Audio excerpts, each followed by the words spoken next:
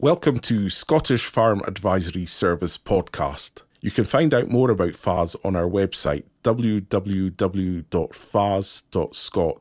or if you need advice, then call our helpline on 0300 323 0161. On this podcast, we meet a couple who make a big lifestyle change moving from the city to the Isle of Skye. We also speak to Sandra Mackenzie, who's improved her lifestyle balance.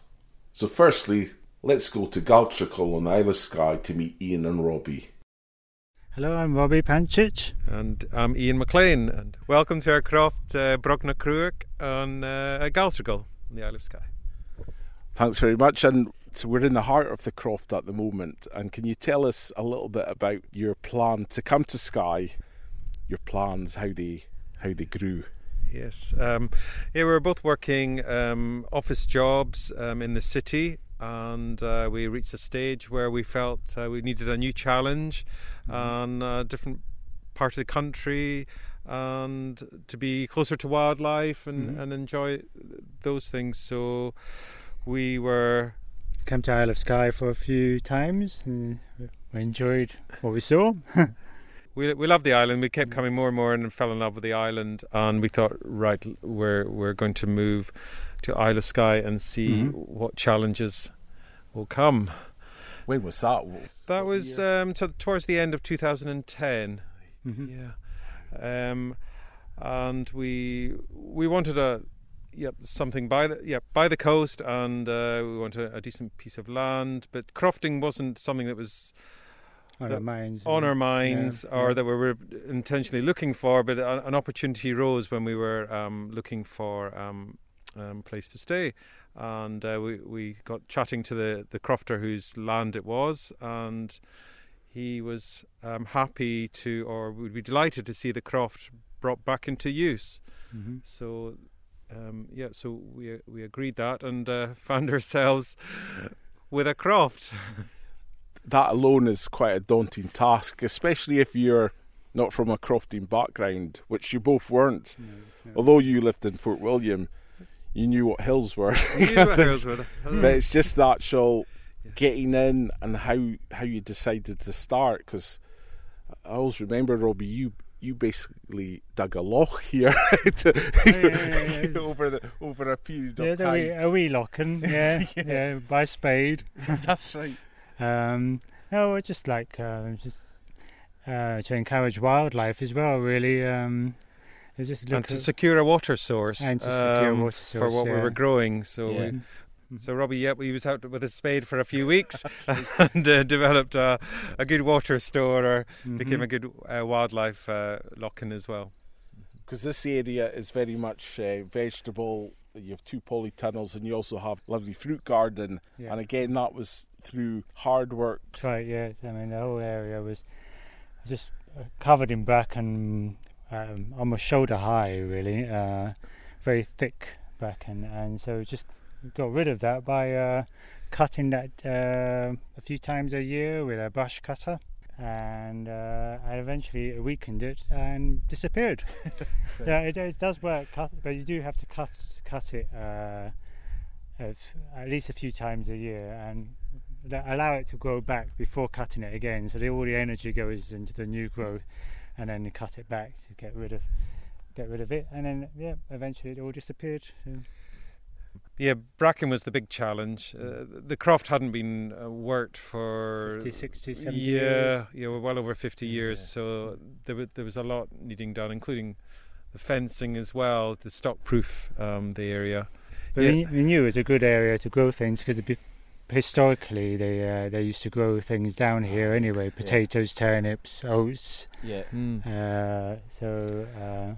spent a lot of time talking to the neighbours to try and understand the history of the croft and what was here before, and then also what the successes and what our neighbours have learnt as well from the area. So our neighbours have been very helpful. They've been fantastic, and then because it was all new and we want to do the best we can, it's all new to us, so we want to do the best we can. So we enrolled ourselves on as many courses as we could, and also to get a feel for what the opportunities were, what things we would want to try or not. So we're on a rural skills course by the University of Highlands and Islands. So we're on that for 6 months. Yes. So. And then through the various courses from the SCF and the SAC as well, and the vet, and so there was so many courses we went on because we it's new. We wanted to get it right and get all the information we could, and then again talking to neighbours and fellow crofters, and so we ventured into getting some sheep, and we started with Hebrideans. We were told that they were a little bit easier to manage than maybe others. They were a good sheep breed to learn from. But also because the ground was mainly heather, there'd be a good starter sheep for clearing the fields here. A good conservation graders. And conservation grazers, and also it's an opportunity for us to see whether it was something that we enjoyed and we wanted to progress with, and learned a lot. Still learning. You can never know enough. And it's been fantastic. Still certainly a favourite breed, and we're up to 70 odd now. So we through many seasons now of lambing, we do our own shearing, the own treatments. So it's very much hands-on and things that we enjoy. And one of your big projects was to build a holiday home. Was that very much part of your plans when you came to Skye? Yes. We wanted the croft really to support itself and to be as viable as possible. And the holiday let enables what we're doing on the croft to happen. Certainly, initially it's a big investment of capital as well as our time in setting up the croft, and then also just maintaining and managing the numbers of sheep. So you can't have a croft without having something else. I mean, you can't have sheep in the numbers we have, without having something else. And I think crofts have always, the crofters have always had multiple income sources, and I think that's required to maintain and sustain the croft. And that's been great in meeting the guests, and a large majority of them are really interested in the croft, what we're doing here, the animals, as well, the history of the place. So that's been great to get that feedback from the guests. And you have one of the best views, I don't know what I'm going to say in the world, but what a view you have. Yeah, we feel totally fortunate to be here and to be able to enjoy it on a daily basis and through the seasons.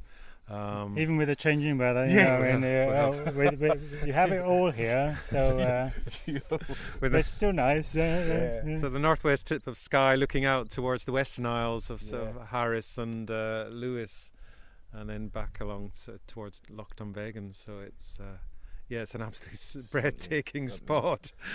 They were protected from that. The growing area and the town was protected from the prevailing wind, but we're quite exposed to the northerly and the northeasterly winds, so that can be a challenge, quite a big challenge actually.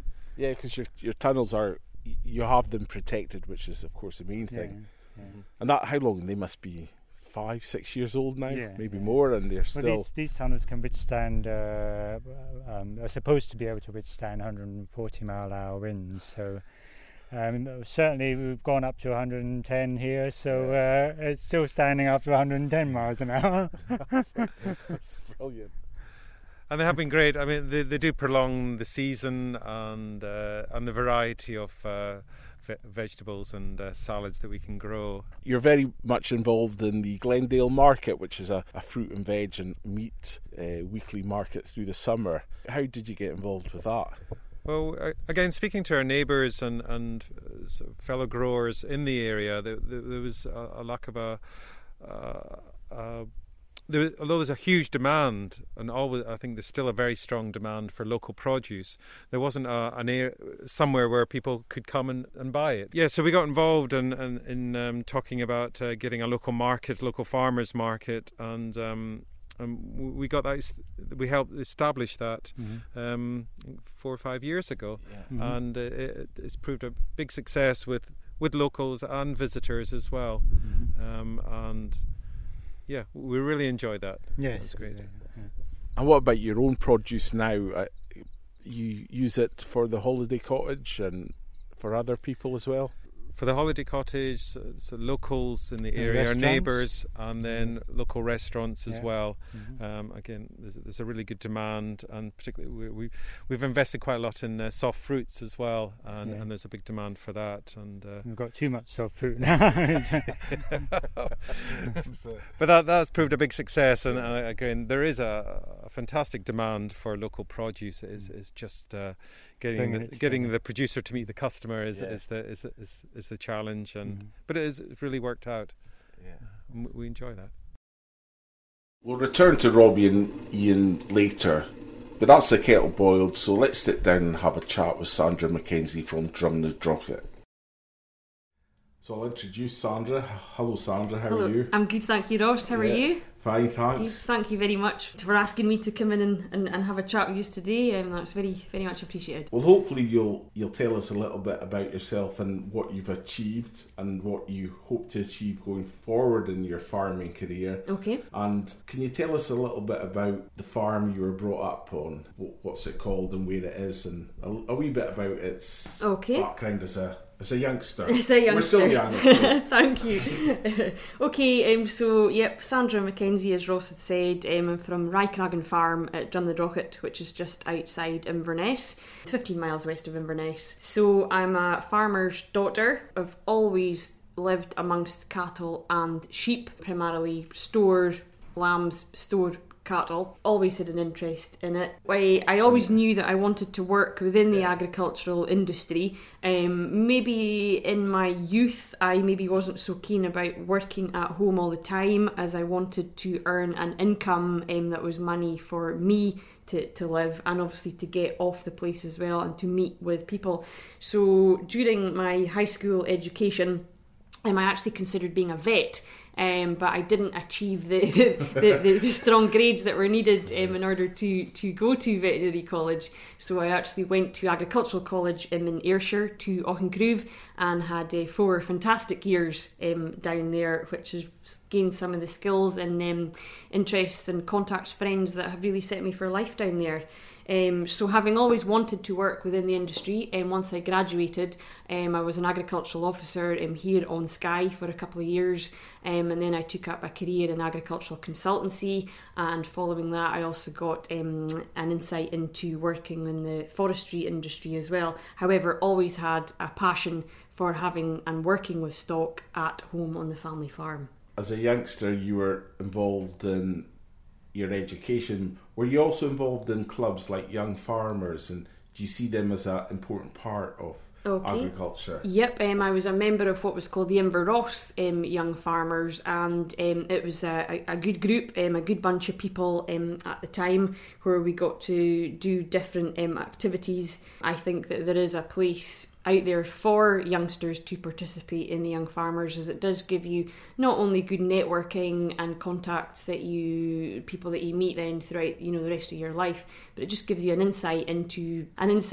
various other aspects out with the industry, confidence building, etc., as well as participating in maybe competitions such as stock judging. And what about your job at present? It's worked in so that you can also work at home, which is the big part of what you do now. Can you tell us a little bit about what you do? So previously I was involved in the working 9 till 5 job, Monday to Friday, and I found this very tricky to juggle the perils of looking after livestock, particularly in the winter when you would be feeding animals and have to be in the office for a certain amount of time, and maybe the tractor would be frozen, it wouldn't start, or cattle would break out in the night or something. So I was just getting constantly exhausted, to be honest, of just constantly juggling life around work. So I knew that things were going to have to change. Something had to give. I wanted to be at home more, but I still wanted to have a job, and I still wanted to have my own income. So in the beginning of 2018, I started as an assessor for the QMS cattle and sheep quality assurance scheme, and I pretty much do quite a bit of work in Skye and Westerost and a bit in Caithness as well. So it's given me a great insight into the different types of farms and crofts and the different setups that people have. I like to think that coming from a farm, having a practical background gives a good bit of common sense, shall we say, which is needed in a role like that. And you talk a lot about your work-life balance. It's very much a key thing at the moment. How important is that for your sanity and how you work? Okay, yep. I think from my own personal point of view, my own opinion, I think it's an extremely important balance because we are only on this planet once and we have to make the most of our life. There's a lot of obviously unfortunate people that's out there and a lot of sadness that goes on in the world, and I just wanted to just, as I say, get on top of this juggling and being able to have time at home, get able to do work on specific days when I know I'm going to be at home, and then still get out and about, do my job, still see people, get an income then on the days that I am out and about.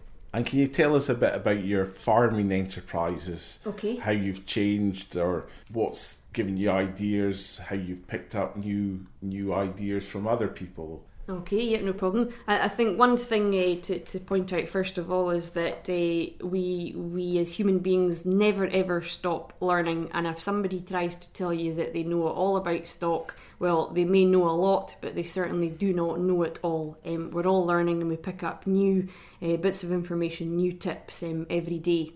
So at home I keep cattle and sheep. So my sheep are a mixture of Cheviots, some crosses and some blackface yows, and my cows are all cross cows, pretty much shorthorn cross. They're all native type crosses, and it's the Limousin bull that I use. My calves this year were born off my cows to the Simmental bull, as I had a hire of a Simmental bull on the cows only last year, and that worked really well. So my calves are sold at just under a year old, but I also have a wee sideline of selling some in-calf heifers.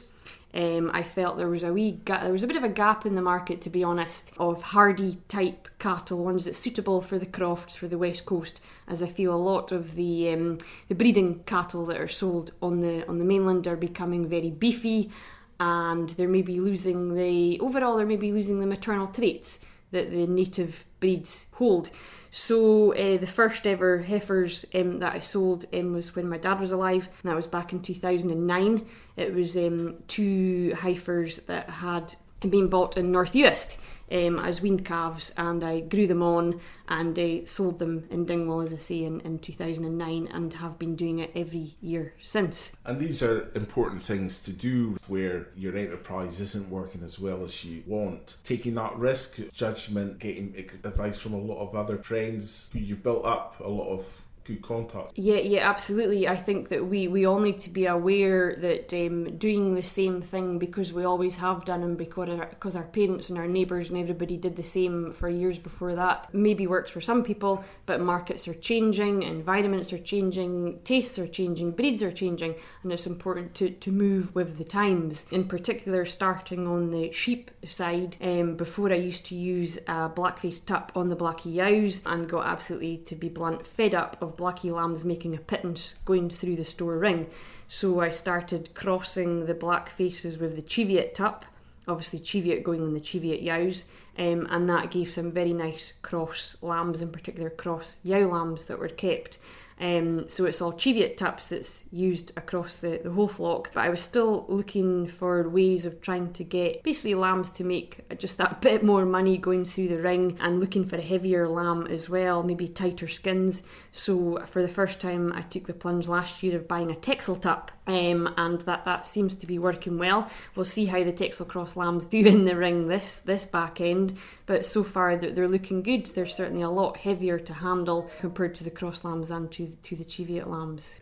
I suppose on the practical side, where my place is, animals need to be pretty tough. I have everything outwintered apart from my weaned calves, which come into the shed at weaning in the back end of the year. So no, I need to have hardy type cattle that are as low input as possible to obviously maximise the outputs that come from them. So I try to have minimal input and maximum output. You're also involved in the Prince's Farm Resilience Programme, which is held in...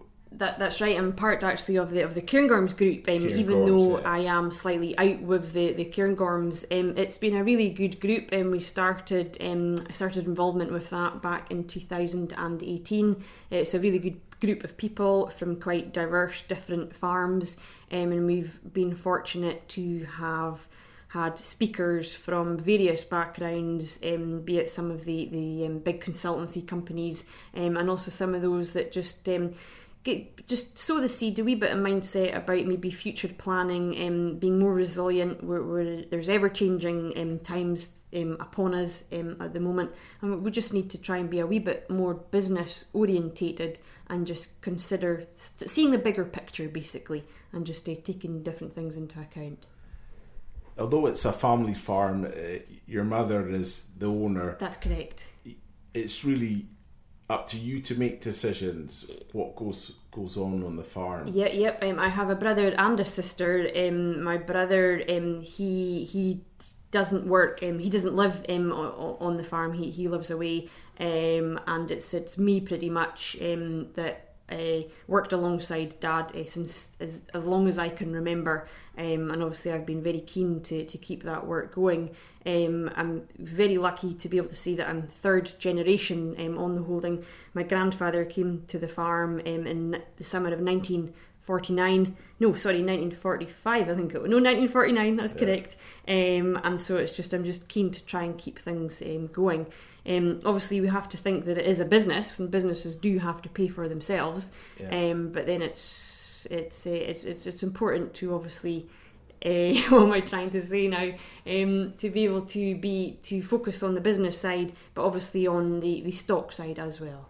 So when it comes to making a decision, such as your idea with the heifers, you would have probably consulted your father, then discussed it with him. Yep. Nowadays, is it more a case you go to your contacts, your friends, do you have a mentor or someone who helps? I've a neighbour close by who is a very good sounding board for bouncing ideas off, and I'm fortunate to have a good bunch of contacts throughout the whole country, really, and particularly folk that I was at college with, also from farming backgrounds and still stay on farms. My former career as well set me in good stead about being able to make decisions, and obviously when there is any changes, to balance up, to weigh up the pros and cons of what these changes might be. Well, thanks Sandra for your time, and just before we go, can you give me 3 key bullet points on things you feel important to your business? Okay, thanks very much, Ross. I think, as I said at the beginning, that it's important to bear in mind that we never ever stop learning, and we're always looking for ways to improve or to maximise what it is we're working for. So the first one I would say, Ross, is planning. Very important to try and plan ahead, seeing the bigger picture. If you are going to make any changes, to consider the potential impacts of what those changes may be. So planning is important. It can be very... quite often the case that we tend to maybe as people maybe get stuck in a rut and we're doing the same routine day in, day out, and I think it's very important to bounce ideas off friends, family, contact, neighbours, and don't be afraid to ask for an opinion on something, or as I say, just opinions on maybe a change that you're thinking on making. And as a third point, I said earlier, we're only on this planet once. We have to make the most of it, and having a work-life balance is extremely important, not just for mental health, but for just to enjoy life. Thanks to Sandra, and we'll now go back to Galtragal on the Isle of Skye.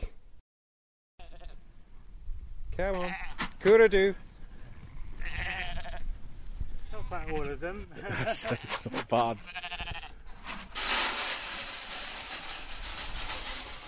I don't think I've ever been this close to Hebridean in my life, because they could be quite flighty, but no.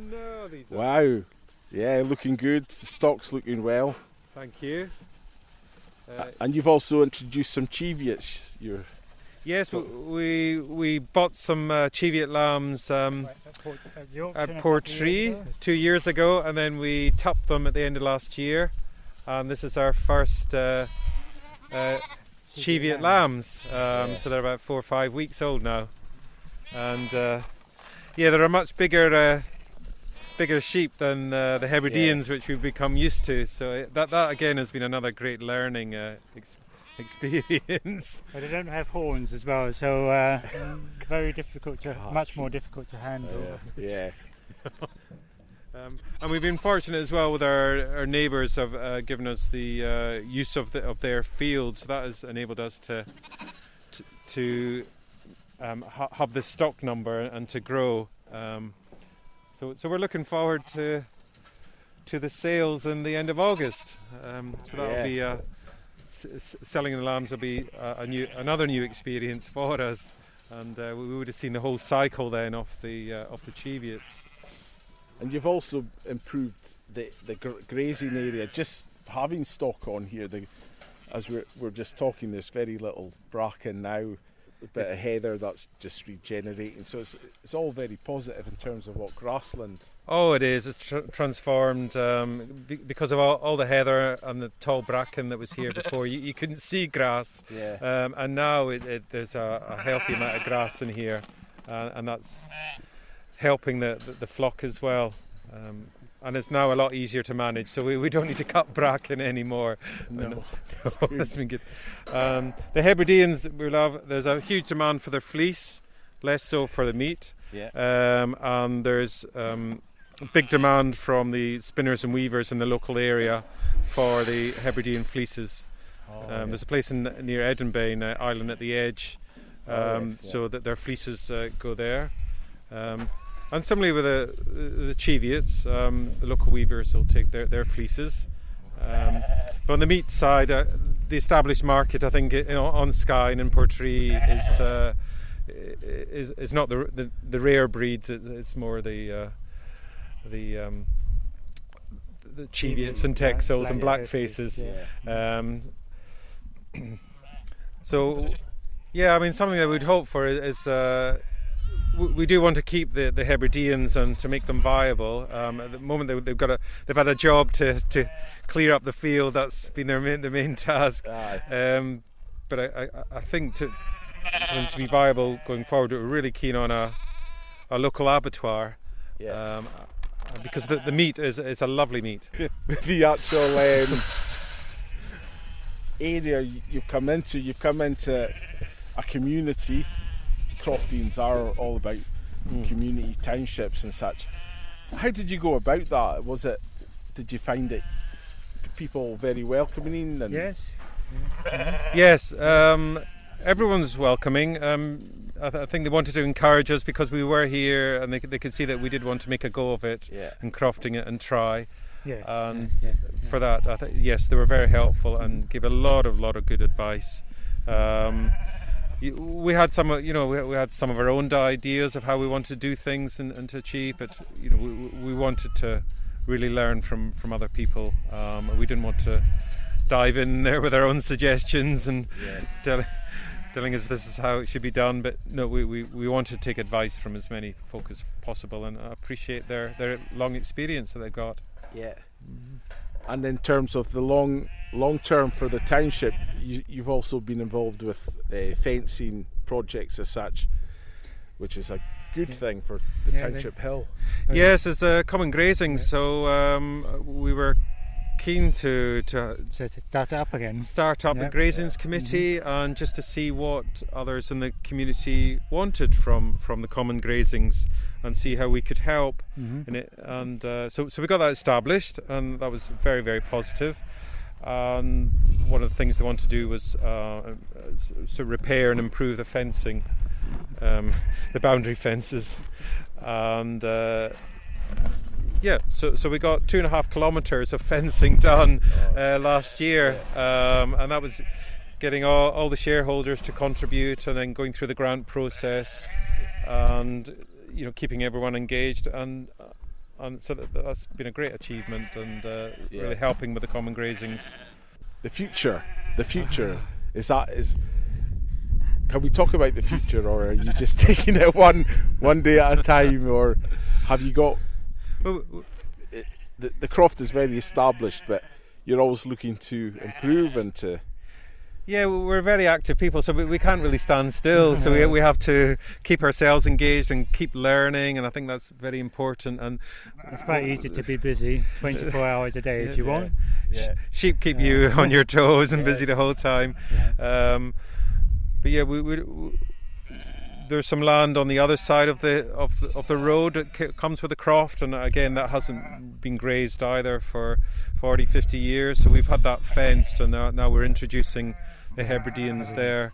So we want to establish a good flock and make them viable, and hopefully there's a lot of opportunities for the sheep, and then from the weavers, there's Skye Skins is nearby, so that's another opportunity there as well.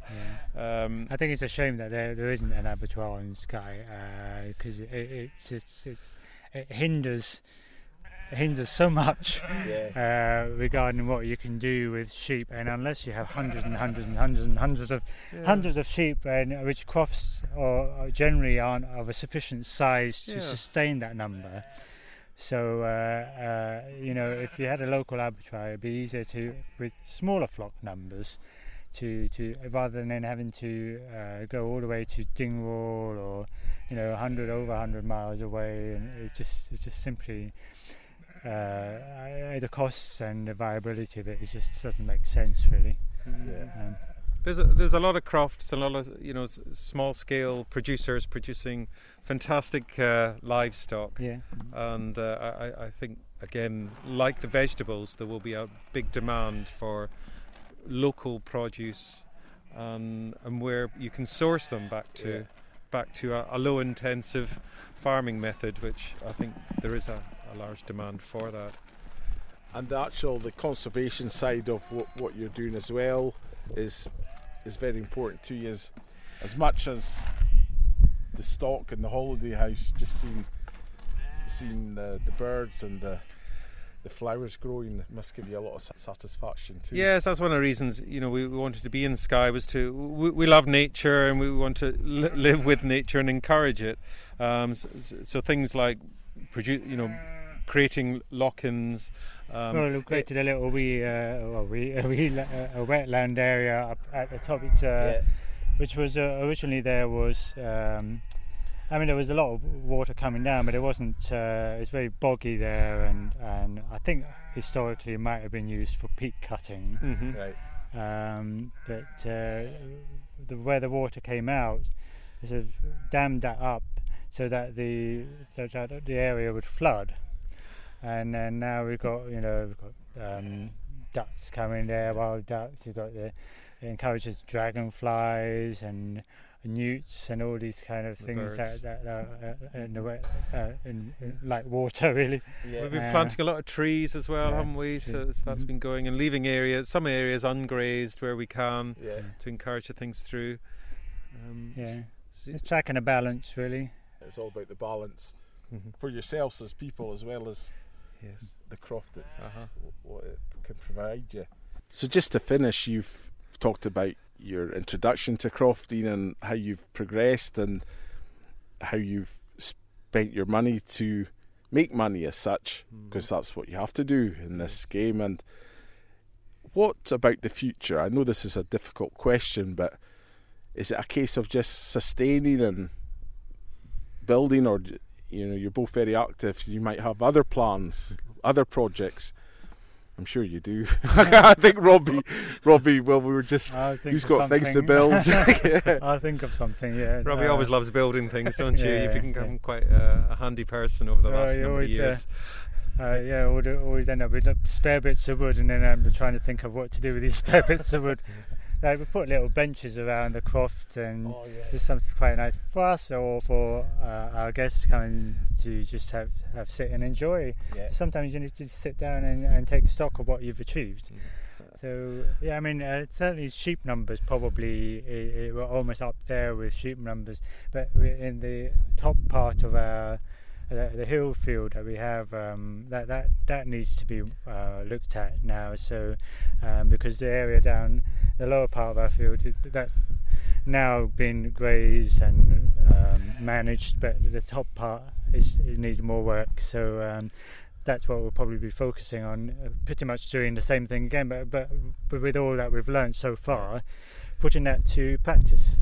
Excellent. And with our fruit and vegetables, again, we're looking for always looking for opportunities for that in terms of sales and marketing those in the area. So that's an area that we want to quality fruits and veg, which we both enjoy doing that. Keep a market for that. So it's all taking place. I know I've been here over years watching it grow, and it's an absolute privilege to be here today, especially in the good weather. And thank you for your time, and good luck in the future. Pleasure, Ross. Thanks for coming here. That's great. Cheers. The Scottish Farming Advisory Service provides a telephone advice line which you can call for free advice. The number is 0300 323 0161. Visit the FAS website at www.fas.scot to find out about free events near you. The Scottish Farming Advisory Service, no FAS. Futi dinnes me ma the Gary Corner, futi the phone Naski, a native 0300 323 0161. The futi at Tull in MacLean, www.fas.scot. Agus sé bh tuilte fistrcha mar tachart is an feiscead fel a bhead.